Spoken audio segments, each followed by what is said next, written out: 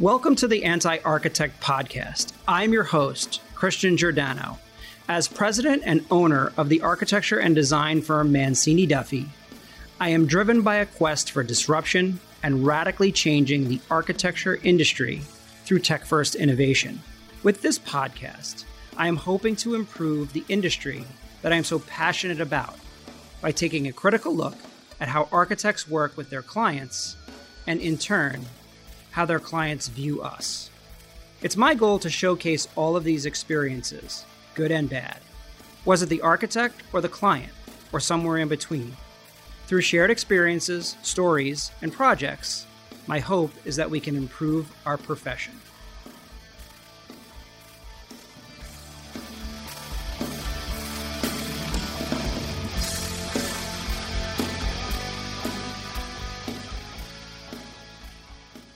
I'm excited to have Kevin Gold, AIA, as my guest here on The Anti-Architect. Kevin is a partner and managing director at VVA, a project and cost management firm here in New York City. He has been in the business for 28 years, 16 of them with VVA. Prior to there, he worked as an architect and project manager at TPG Architects, Butler Rogers Basket, and the famous Raphael Vignoli Architects. He has worked on many prestigious projects with clients such as Chase Manhattan Bank, Morgan Stanley, Jones Day, DoubleClick, Bankers Trust, and Brown Brothers Harriman.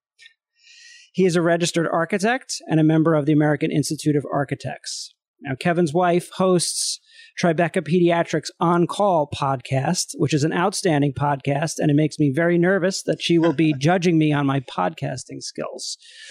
So, Kevin, thank you so much for agreeing to be here on the podcast. It's an honor to have you. Thanks.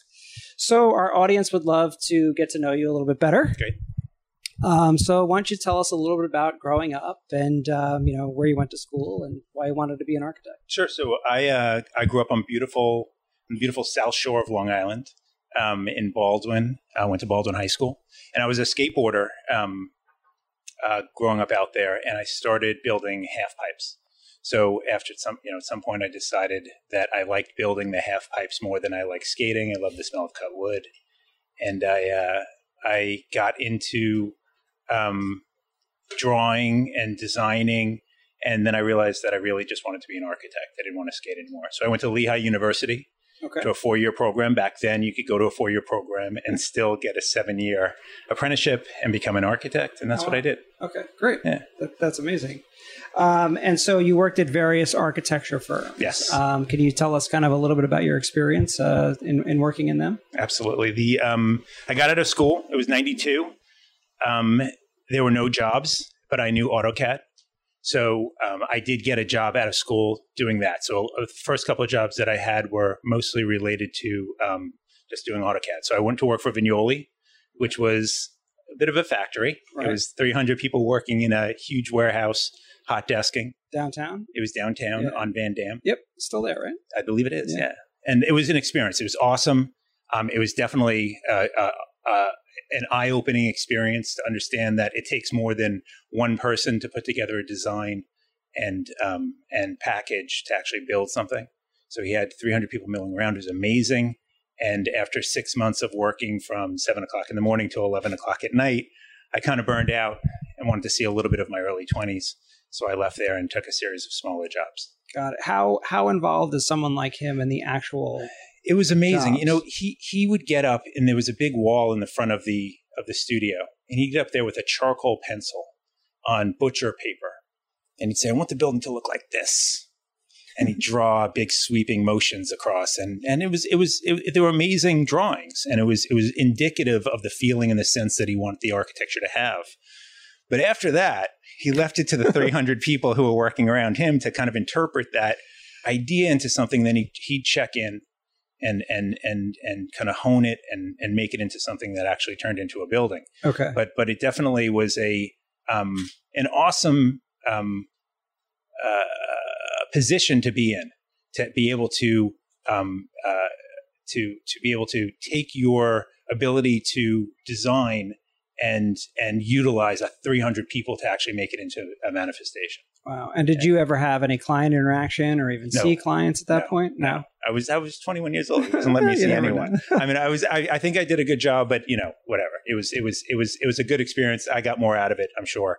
Okay. When I was 21 than they got out of me. But it was a good learning experience, and I definitely enjoyed it.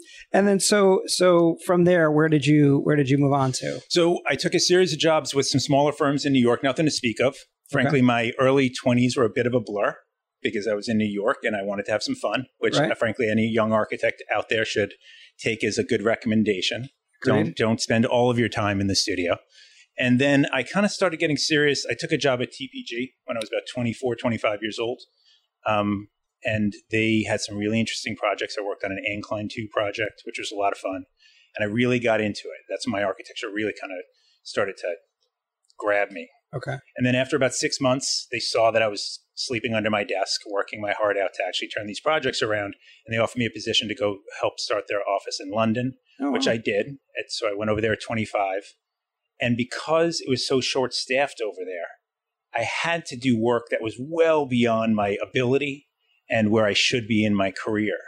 And this is kind of a reoccurring theme that's happened to me is I've learned very little from my successes, but I've learned a lot from my failures. And they allowed me an enormous platform to fail over and over again and learn from those failures and actually be able to produce some decent work by the time I left that London office. That's great. Yeah. That's an amazing experience. So it's very similar to my career. I think I kind of bounced around a bit in the beginning. When I got to HLW, the design director there ended up leaving. And it was sort of thrown to me like, hey, well, you're now the guy. So can you just do this? Because we have deadlines coming up. And it's amazing, right? Yeah. And what a gift. I mean, at the time I was thinking, who are these? And maybe you were also, but I was thinking, who are these crazy people that are letting this kid who has very little, has a lot of heart, but has very little knowledge or experience do this work? Yeah. And it was such a gift to be able to do that stuff. I advanced my career, and I'm sure you did also, a decade in 2 or 3 years, just based on the fact that I had to do stuff that was out of my skill set. Exactly. And before you know it, you're managing people and you have younger staff kind of working with you and helping you. And you start to figure out that rapport you have with people, and you discover all of that as you go. For sure. That's a very similar philosophy we have at Mancini Duffy, where, if you're not quite ready for the job, that's perfect for you. We kind of throw you in, whether that's out of need or really because that is the way we do it. I'm not exactly sure, to be honest with you. Sure. But it is the way that I learned, and funny how similar to you, right, is that you figure out a little bit more than you typically would have, and it just makes you a better designer, architect, project manager, whatever it might be. Absolutely. So then how long were you at TPG? So I was there for probably 3 or 4, probably closer to 4 years. I came back. And another recurring theme in my career is I came back, I asked for a raise, and I didn't get the raise, so I moved on. And I think that happens to a lot of younger architects. Yep. I don't know why firms don't seem to want to give a raise within the firm. You kind of have to, back in the 90s, you had to switch firms in order to get a raise, so I did. Yep. So I went and I did residential architecture in New York. I wanted to be a real architect, not a corporate architect in my mind. Okay. And I wanted to build houses in the Hamptons. Okay. So I joined a residential architecture firm, and I immediately got put on a apartment building in New York City, did an apartment for Matt Lauer, and then got stuck doing apartments in New York City. Okay. So I did, it's wealthy people, obviously, but in the Pierre Hotel in the Sherry Netherlands on Fifth Avenue, I ended up doing a series of very high-end residential apartments. Never got to do any houses in the Hamptons. And then after 3 years of that, I realized, and I don't know if you see this with what you're working with when you deal with residential, it's a very personal experience. Yes. The people that you're dealing with, sometimes for over a year, sometimes even 2 years, become a part of your daily routine. And in some cases, they were amazing people, and in some cases, they were awful. Yeah. So I realized that residential after a while was something that I probably didn't want to do long term, and I left to go back to corporate. Yeah. So when I started out, I was an intern for a local architect in New Jersey. This guy, Robert W. Adler, he still has a thriving practice today. And, what I learned from that experience was that I did not want to be a residential architect. Right. I didn't want to have to deal with, the day to day. I mean, it's endless, right? Yes. I mean, from the kitchen cabinet hardware to the bathroom tiles to the carpet. I mean, it just doesn't end. And Yes. I always admired Rob that he could do that for such a long, and he's got a wonderful career and a wonderful practice, and he's Yes. done amazing houses. But I just knew it was something that I couldn't Amazing. do. And that's an interesting point you're saying about with just the detail and then the kind of micro aspect of it. Yeah. And look, there's something for everyone. And I know lots of architects that love doing residential type architecture. Yeah. They think it's wonderful that they get to dial down that deep into one person's life or one family's life. In my experience, when I was actually doing that much work for one person's apartment in New York City, after spending a year of my life on someone's kitchen, their living room, and their bedroom, I kind of was like, I need to be investing in something that maybe a few more people see than just this lady, this guy, and their two kids. Yeah. So that was just my experience, though. And so I know some architects love that. And stuff. So from there, where did you go after? So I went back to Butler Rogers Basket. Okay. And I started doing corporate work there, and that's really where I became a better architect. I knew I wanted to do corporate. The TPG experience and had kind of gelled up in my mind, or it just felt right. And I went back and I did corporate, and I started building law firms. Okay. So I started helping out with a project when I first got there for Jones Day, and then I did Pillsbury Winthrop and Dalen Reed and Priest and Cadwallader downtown, which is another project that's coming up. And I put my heart and soul into it. Wow. I think I got good at it. Okay. And that was the first time I really thought I was a good architect. And so you were the architect. When did you get into the project management side of that? In an architecture firm, right? So in the architecture firm, I was lucky enough to work with a guy named Andon George, who gave me a lot of leeway and a lot of berth to actually do what I wanted to do.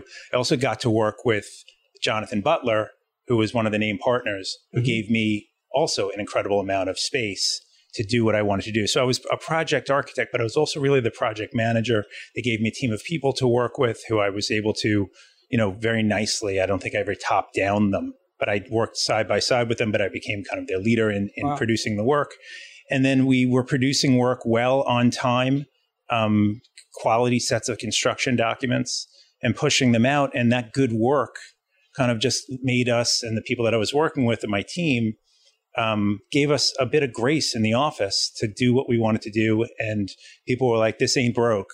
Right. And this is working well. So don't try to fix it, and don't really try to tell Kevin what to do. So they gave me a lot of room, and they paired me with some good designers who actually were designing some great things for sure. That's great. That's great. So then how do you make the transition to the project management side? So this I'm pretty fascinated by. Okay. So not easily. It's a different thing. So at one point I was working, well, actually I shouldn't say it's a different thing. It is architecture. I often say to people who say, well, why did you go from architecture to project management? Frank Lloyd Wright didn't have a project manager building Falling Waters. Project management is architecture. Mm-hmm. In my dream, in my old dream, and maybe even a dream that I have now, architects would take back project management and do project management. Because frankly, along with a lot of other things, lighting design, acoustical design, right. All the things that make money, right. The architects have jettisoned yet another thing that makes money, which is project management. And they are just doing the pure architecture. So I do think it is architecture in a sense. And frankly, architects are the closest things to project managers, meaning in my field, because you touch all the different trades, meaning the engineers and the lighting designers and the acousticians and the AV folks. Yeah. So I was working on a project for Thalen Reed and Priest. I was working with VVA. They were my project managers. I hated them telling me what to do. They kept on giving me schedules, and I was like, you don't give me a schedule, I give you a schedule. And they were trying to tell me to deliver in a certain way, and that made my ego get up, and I decided that I was going to try to do everything that they did before they would do it. So at the end of that job, they offered me a job. And then 2 jobs later, I accepted that job, based on the fact that, once again, I asked for a raise and I did not get it. I like that theme. So I did. And I would say this also, and this is, I'm sure, and I hope has changed since, 18 years ago or 17 years ago when I left architecture. architects do not make that much money. So if you're out there listening and you think that young architects, I'm not talking about people who own firms, but if you think that young architects are out there making what lawyers make or what other people who have professional licenses make, they do not. That's correct. It's still that way. I actually think it would be getting worse at this point. Right. So I left not because I wanted to leave architecture. I probably still love architecture more than I love project management. Yeah. Maybe. I mean, I love project management a lot, but there was very little money in it. So one thing that you said that's interesting is, because I feel this way for sure, is that architects give away bits and pieces of their profession, and they have almost since the very beginning, right? And for whatever reason, but more so in the last, call it, 30, 40 years, as you said, lighting, acoustics, project management, even frankly, specifying materials to a certain amount, or furniture, or right? code consulting. Code consulting. I mean, expediting. And right? it's amazing to me. And if you don't want me throwing this in there, the code consulting knowing the code is why you have your license. By you, I mean an architect has a license. And yet, the one thing that really defines them as the thing why their state that they're in has given them a license is something that they sub out to a code consultant to tell them how to do what their license should be telling them. And in the end, the code consultant doesn't take on that liability that the architect has to take on. Yeah. So a philosophical question is, why then, and I'm springing this one on you, why then do you think that is? Like, what is it with architects where we just it's art. Give it away? It's art. The thing that drew me to architecture, and the thing that I see in a lot of architects' eyes when they talk about architecture, is the art of the progression through space, the art of creating, structures, the art of creating spaces that are sympathetic to each other. All of that stuff is the art of architecture. Project management is not the art of architecture. There's no inspiration in it. I mean, there's inspiration in being clever. There's inspiration in structure of how you put something together as far as MOP, but the art of architecture is what really drew them there. It's what will make them drop their fees to take a project, because they want to do their art. They want to show the world their art. And it's the reason why they'll hold on to that piece and give away every other part of it, because that's what's near and dear to their hearts. Yeah. It's also the thing that people in this world value not as much. Mm-hmm. And frankly, the architects themselves don't hold it up to as high value as they should, because in the end, they'll give it away so that they can do it.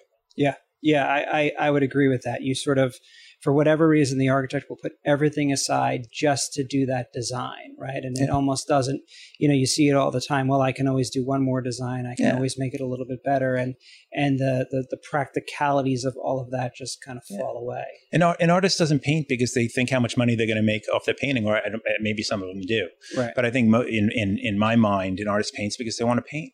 A sculptor sculpts because they want to sculpt. An architect wants to do architecture not because of the money, just because they want to do architecture. It's true. It's absolutely, it is an art form in that respect. Yeah. So I have a connection to VVA.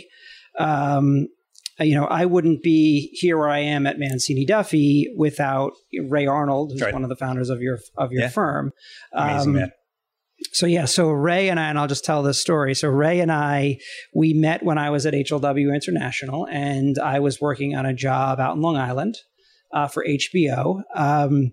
And I was the lead designer architect on that job. And it was kind of a crazy project because the people that were in charge of that building actually let me do a little bit of art with that, especially in the corporate world, right? And the concept of that building was to take an entire data center and push it below grade. And then I had this idea that this would be floating glass box above, which is where all the people office space would be. And I thought, there is no way these guys are going to ever buy into this. First of all, it's probably going to be too much money. Mm-hmm. I'm basically saying you're going to bury a data center. But it was all in to respect the original building that was there, done by Lee Pomeroy Architects. Lee's passed away a few years ago. But it was all in respect to that building because they were so proud of it. Sure. So I presented this thing and everybody loved it. And I remember Ray saying to me something like, you didn't think that was going to fly, or something like that. And I thought, oh, okay, I like this guy. Ray. He's kind of a wise ass. It'll be kind of cool. And Ray always had Ray had the reputation of being very difficult to work with as an architect. And for whatever reason, he and I got along quite well. One day he called me up and said, hey, I need you to go meet this guy for breakfast. He's a friend of mine, Long Island guy. He retired from his firm many years ago, but he needs a guy in his 40s to come and kind of help rebuild the place. And I was like, Ray, what are you talking about? I have no idea. So I went and I met Ralph Mancini. Wonderful. Wow. And from that moment on, I basically fell in love with Ralph and ultimately came here. And when we sort of took over the firm and did exactly what Ralph was hoping for. So I'm extremely grateful to Ray. I guess many of you at, whether it's, VVA or some of the other project management firms, you have sort of the architects and engineers, you have those professional practices that have really started these firms or work at these firms. However, I feel like you guys have more of a business acumen with that. Is there some sort of retraining that goes on for an architect when you get there? How does that work? So when we are architects, we are engineers, we're facilities managers, we're people who come from the construction trades. We are former clients who actually ran projects, who we wanted to do what we did, and we ended up hiring them afterwards. But when we get there, we're taught you have to put that pencil down. We know architecture, we know engineering, but we don't do architecture and we don't do engineering. What we do is we get the world out of the architects and engineers' way. Mm-hmm. So that's the business aspect of it. And what does that kind of mean? It often means doing all the things nobody else wants to do, which is make sure that the thing's going to come in on time, meaning that there actually has to be a budget and responsibility behind deliverables. That you actually have to build a job for a cost that the client wants to build it for. And the best architects and engineers we work with and all the rest of them all the way down the line understand that if we tell them, and we try to be as transparent as possible, you have to build this job for $200 a square foot construction, that we're not lying to them, that's what it has to be. And if they design $250 a square foot, then we're going to come back to them. We're going to tell them, you need to take this, this, and this out of your job. But by the way, we told you that it was $200 a square foot. And the best and the most successful architects we work with right now have learned to take that business aspect and incorporate it into their design because it's better for them. Nobody's paying them to redesign because they missed the budget and they don't want to do it twice, right? Exactly, yeah. So that business aspect is definitely something that we try to add to, but we don't try to get in people's way. We don't try to tell people how to do their craft. We just try to sew them all together into a cohesive project management structure. And afford them the information they need in order to be able to do their jobs. Yeah, I would agree. And I think about, a good PM or owner's rep, plays a critical part in a project, especially for an architect, for all the reasons that you said. I mean, we are really not good at negotiating contracts. We are really not good at collecting money or managing consultants, right? From that respect, or additional services that we need to go ask for. And I think if more architects embraced project managers, you actually end up with a smoother project in the end, and it's better for the architect. Thanks. Ultimately, one of the things, and this is maybe some of the things the architects like working with us for, is that we're about correct information. So if there is a contract with an architect and it excludes item X, and you come back for an additional service because the client has requested item X, it's nice to have a third-party person there explaining to the client that this is something that is deserved by the architect because it was clearly spelled out and we all understood where we stood when we started the project. Having that third party there, meaning having a project manager, I often think, and this even goes down to the contractors, we protect the client from the world. But you also protect the world or inform the client the way the world is, and meaning what contracts we've signed, what obligations we've set up, and what's actually due.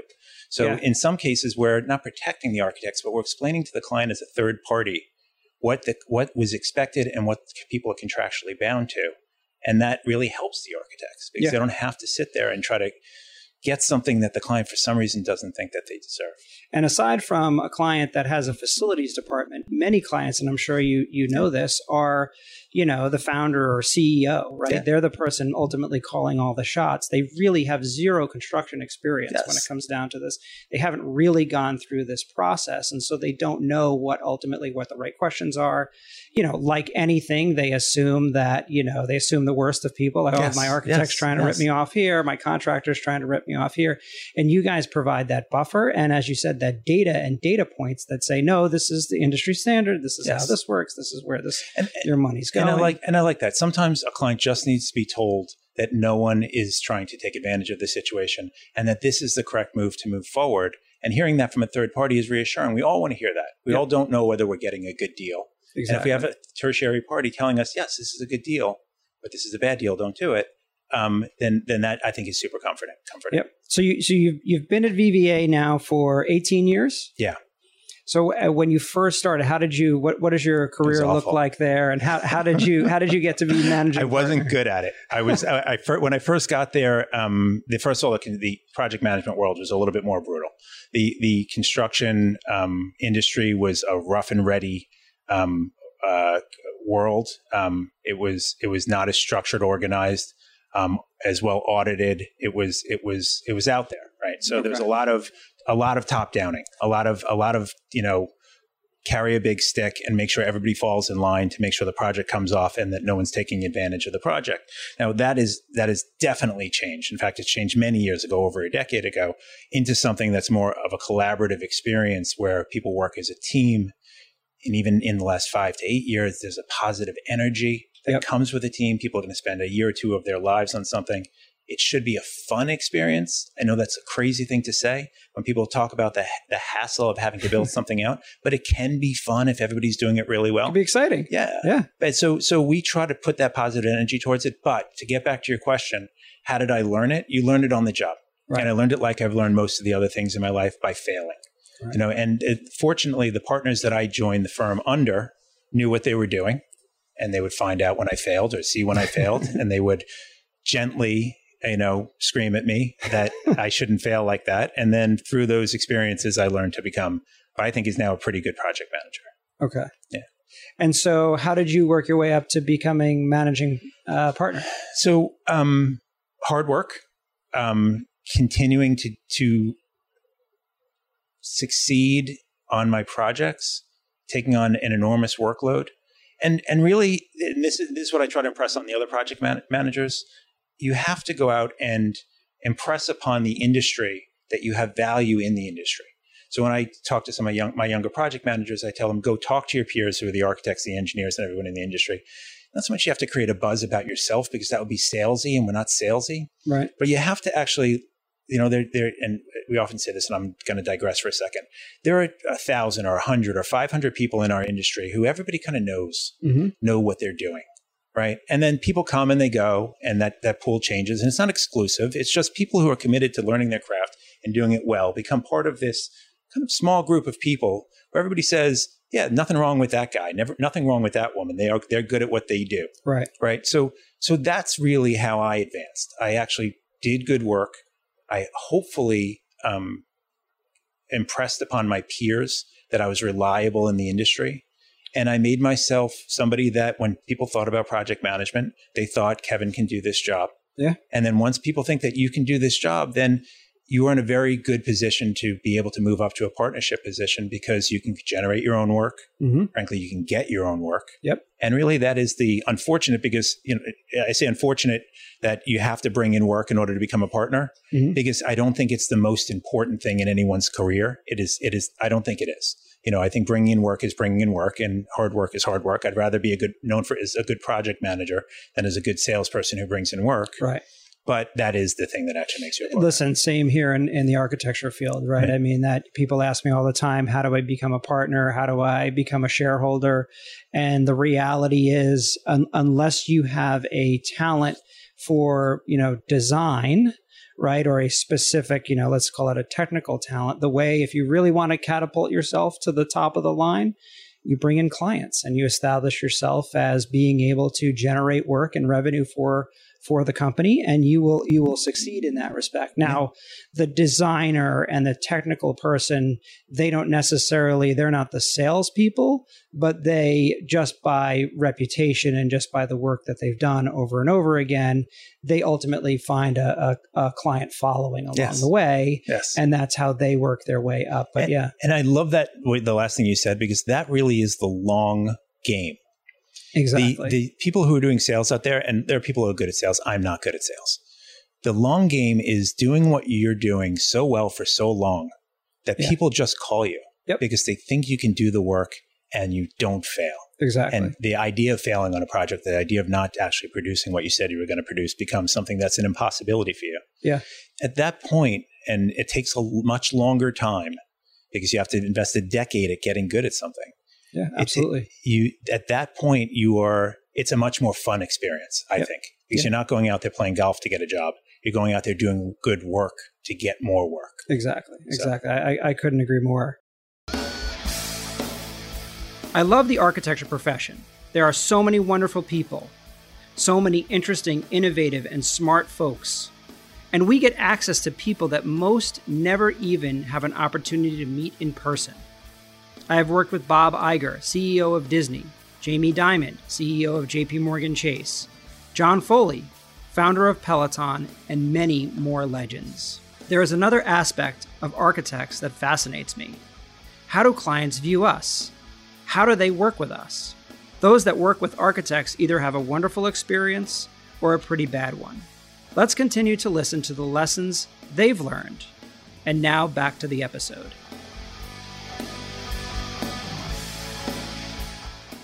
So this is the part where I want to kind of ask some honest questions about the architecture world here.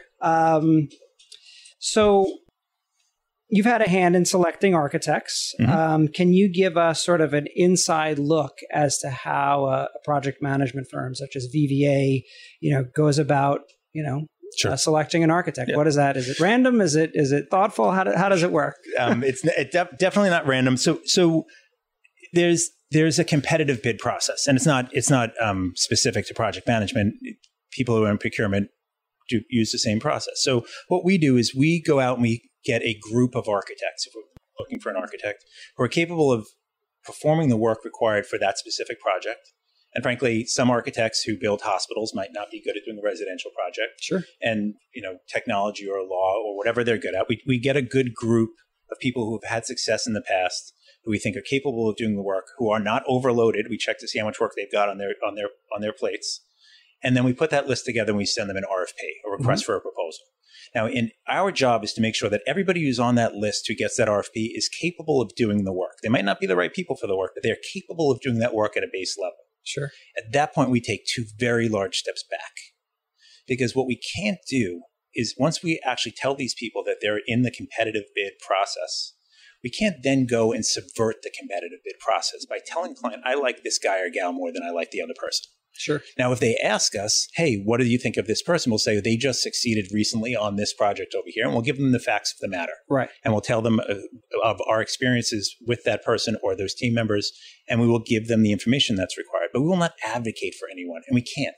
Right. Because why would you want to bid over and over? And we have architects bidding over and over on our projects, or on projects, I shouldn't say our projects, on the projects. Sure. And we if we had an agenda, then why would you want to bid on a job with us? Exactly. And frankly, that's not the best thing for the client. Mm-hmm. You might actually find an architect who might be good 1 year and might just have a glitch and might not be great because of some internal, sure, idea that's going on inside their firm. So the pools do move through, but so then when they do move to select an architect, we get the bids back, we level them out, we talk about how much money the architects charge. If somebody's extraordinarily high, obviously that plays into the decision-making process. But there is actually, and I think this is kind of getting to the heart of how the selection actually gets made, there is something called the sniff test, which is the actual interview. Mm-hmm. And in more projects than not, and frankly, most projects, we actually interview the architects. Usually it's a shortened list. So if we go out to 5 architects, 3 of them come back based on price or the ability to respond to the RFP correctly. And then they interview.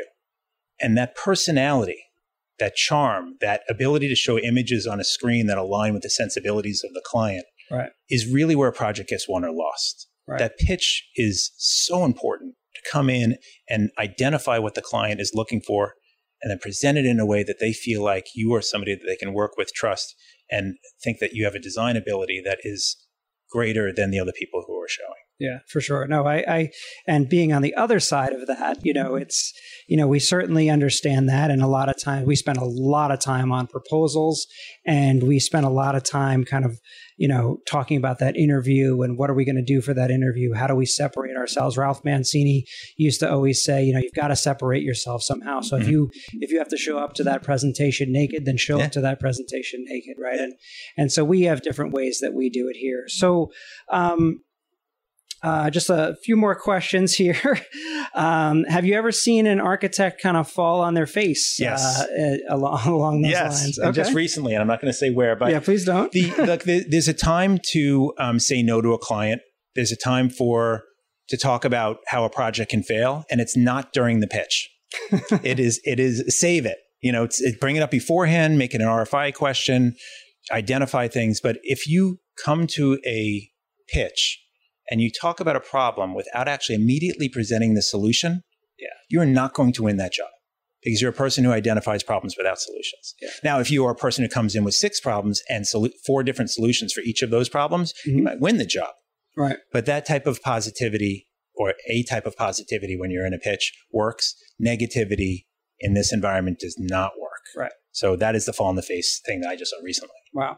Do you ever see... do you see architects come in with a point of view and a design sort of already baked as part of their presentation? Yeah. Sometimes it works. Sometimes it does, right? Yeah. I mean, you talked about coming in and going for it. Yeah. Sometimes that's, if they're a long shot, or if they think that other architects have a better shot of getting the job, sometimes they'll come in and they'll actually give a full design. I know that there's a alcohol company in the States who's going to be pitching work, or it's an alcohol company based in Japan who's going to be pitching work in New York. Mm-hmm. They're actually asking the architects to come in with the design already. Yeah. They can actually choose the architect based on what the design would be. Right. So those are always tough on the architect side, right? Because that means we have to invest time and money. And I'm sure you can imagine the debate that goes on this side. What are our chances to win? How are we going to do this? And look, we are aware of that. And this is one of the things that we go back and tell our clients. If they already have an architect that they're going to use, we will level that architect's bid against the industry to make sure that they get a good cost. But do not waste 2 or 3 other architects' time. Appreciate that. Well, it costs somewhere between $5,000 and $15,000 for you to bid a job. By our reckoning. Yep. Right. So if we know you're not going to win, and we actually let this out to bid, we've just wasted, and wasted is probably the kindest way of describing the word. We've wasted $5,000 to $15,000 of your money. Yep. So why would we do that? Right. And so we just explained to the client that we can actually do it with another way, which if it's a foregone conclusion, do not use the competitive bid process in that case. And if it's not a foregone conclusion and we know we're a long shot, there's a lot of times where we think, all right, well, here's our shot. Let's go in and let's blow them away. And, we've actually won some pretty big clients based on that. And they've said to us afterward, we had absolutely no intention of hiring you, but you came in and you blew us away and we were so impressed. I've seen it work too. A very large social media company picked what I thought was going to be an impossibility for one of their first architectural assignments. So a couple more questions. How much of a difference is it when a client is super design focused versus a client that is budget and schedule focused? So budget and schedule are easy, because if you have a budget, you drive the project to that budget. If you have a schedule, you inform the entire team and structure the work so that you can actually deliver to that schedule. Now, if a client is design focused, that is a variable that is not quantifiable. So the architect could come in and had it out of the park with their first design, and the design focused client could say, I love it, let's keep going. They could also say, I hate it, and you could be on round 8 of a design if the architect keeps missing, or if the client keeps not lining up with the architect's sensibilities. And that can blow a schedule. Right. Maybe it won't blow the budget, but it'll definitely push the project out. So when a client is super design focused, we definitely have to sit there, make sure the architect is investing the time and understanding what the client wants, having the client talk about what they've seen in the past, which they like, and then frankly, making sure the architect is listening to what the client wants. If you get an architect who wants to do what they want to do with a client who doesn't want to do what that architect wants to do, that is a recipe for disaster. It is a disaster. Yeah. So you either have to flip out the architect, or you have to make sure that the client is realigning their head with the possibility for their design. Right. In general, what's your opinion on, are architects good listeners? No. No. I mean, I think I'll say this. I think the most successful ones in New York are. Mm-hmm. You know, if you look at the top 10 architecture firms in New York, and frankly, that's not everybody in each of these firms. Right. And there's no secret there. Some of these firms have 10, 20, 100 people in them. Mm-hmm. You could have 50 good listeners and 50 bad listeners in that firm. So it's not the firms in particular, but the best architects in New York, the people who are getting the work are listening. Mm-hmm. They're listening. And that is getting them the reputation in the industry as somebody who's easy to work with. And in 2021, curmudgeon-y architect who has, you know, a passion for architecture, a fantastic designer, but you have to deal with this eccentric personality or rough personality or awful personality, that doesn't fly. Doesn't fly, yeah. Right. No, I totally agree.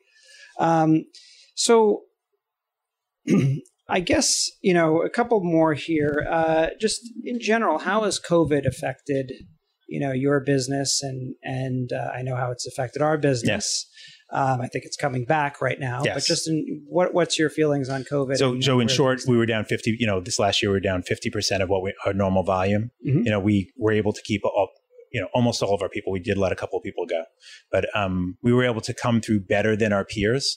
But better than our peers in COVID is still awful. Mm. So, and I think that's industry wide. If you talk to the architects or the engineers, nobody did very well this year or last year. And coming to this year, it is starting to get better. With all of that, it was a very exciting time. And the reason is because a lot of the concepts and ideas in architecture and in engineering and in conservation or sustainability or in health in the office place have been advanced by a decade. Yeah, agreed. Things that people would not consider before are baseline ideas right now. The idea of brand identity, of people working from home and having a high impact experience in the workplace when they get there, as opposed to thinking of the workplace as their desk, a bummer of a conference room next to them, and maybe a pantry with some food in it. Now, when they get there, people want the work experience to say, this is the company that I work for. This is why I think it's amazing. And you're only going to be here 2 days a week. So I need to impress that upon you immediately. So when you go back home and work the other 3 days of the week, you still feel like you belong to an organization. That's just one small example of some of the ideas that are just floating out there. I think phenomenal. You're spot on. I really do. I think as much as, same thing, we were down, 30% overall. Our goal was to keep as many employees as we could. And we've gotten through that. And now we're getting ready to hire again. Yeah. So, for us, it was a good time to reflect back as to where we were, restructure a bit, but we couldn't be more excited about what the future holds, especially in the office environment, because it is now ripe for change and ripe for new ideas, right? And we're not all going to just march along with the same old ideas that any old architecture firm could design as we go. So, what do you think the opportunities for technology are in this business, in both your side, on the PM side, and then also on the design side? So there's kind of two, or there's more than two, but I'll talk to two technologies. One is in the construction world, the ability to actually visualize or view a job site while it's actually in construction using video documentation where clients can actually walk through a job site and actually see what's going on when they're sitting in California and stop, almost like you do with Google Maps, stop and then turn and walk down this corridor and look, has made a huge difference. The ability to not have to go to the job site expands the ability for people to actually show the work off and get feedback in a more timely basis and actually do it in a way that's documentable over the long haul. So when somebody says this was done on this date, you can go back to the record and say, no, it was not done. I know that was a little bit techie, but the other portion of it is seeing our clients, the disaster recovery aspect of work, and this kind of bleeds down through everything I'm about to say, is go home and work from your kitchen table. So where there used to be these backup generators, and they're still required in some industries. I'm not saying it's completely gone, but for many industries, the idea of the fact that they needed a backup generator, they needed a backup air conditioning 24/7 ability to run the building, when they realized that there's another opportunity for people to literally just go home and work from their kitchen tables, that's changed the technology inside the offices. It's forced people to go to a laptop-based desk experience. And because it's a laptop-based desk experience, the VC platforms all exist inside of that laptop, which has changed the conference room scenario. Because even when people are in conference rooms now, they still have their laptops open. They're still doing the VC from their laptop in a conference, sitting across from somebody else who's in the same conference with them, because the VC platforms allow people to view documentation and imagery that you can't even see if you're sitting in the same room, without the laptop. Yeah, very, very, very strong points. So bringing it kind of all back around, last question. If you had to do it all differently, as far as your career goes, what might you change? I try not to second guess it. I don't know. I think I would have. You know what? I don't even know the answer to that. I actually think I probably would have beat myself up less than I did. I think in my career, when I failed at something, or I perceived that I failed at something, or I don't think I gave as much of an effort as I should have, I would go home and let it eat me up. Right. And scenarios or failures in my career, I would take much more seriously than my peers did, or the people around me even thought I needed to. So I think I would have given myself a pass. And I'd say that to young architects and young project managers. The world doesn't think you're as awful as you think you are when you actually screw something up. Yeah. Give yourself a little bit of a break. Take responsibility, but don't let it eat you up inside. And I did that a little bit in my early career. So step off yourself. That's what I would have changed. Well, perfect. Well, thank you so much for being here. I really, really appreciate it. No, thank you. It was really, really fun.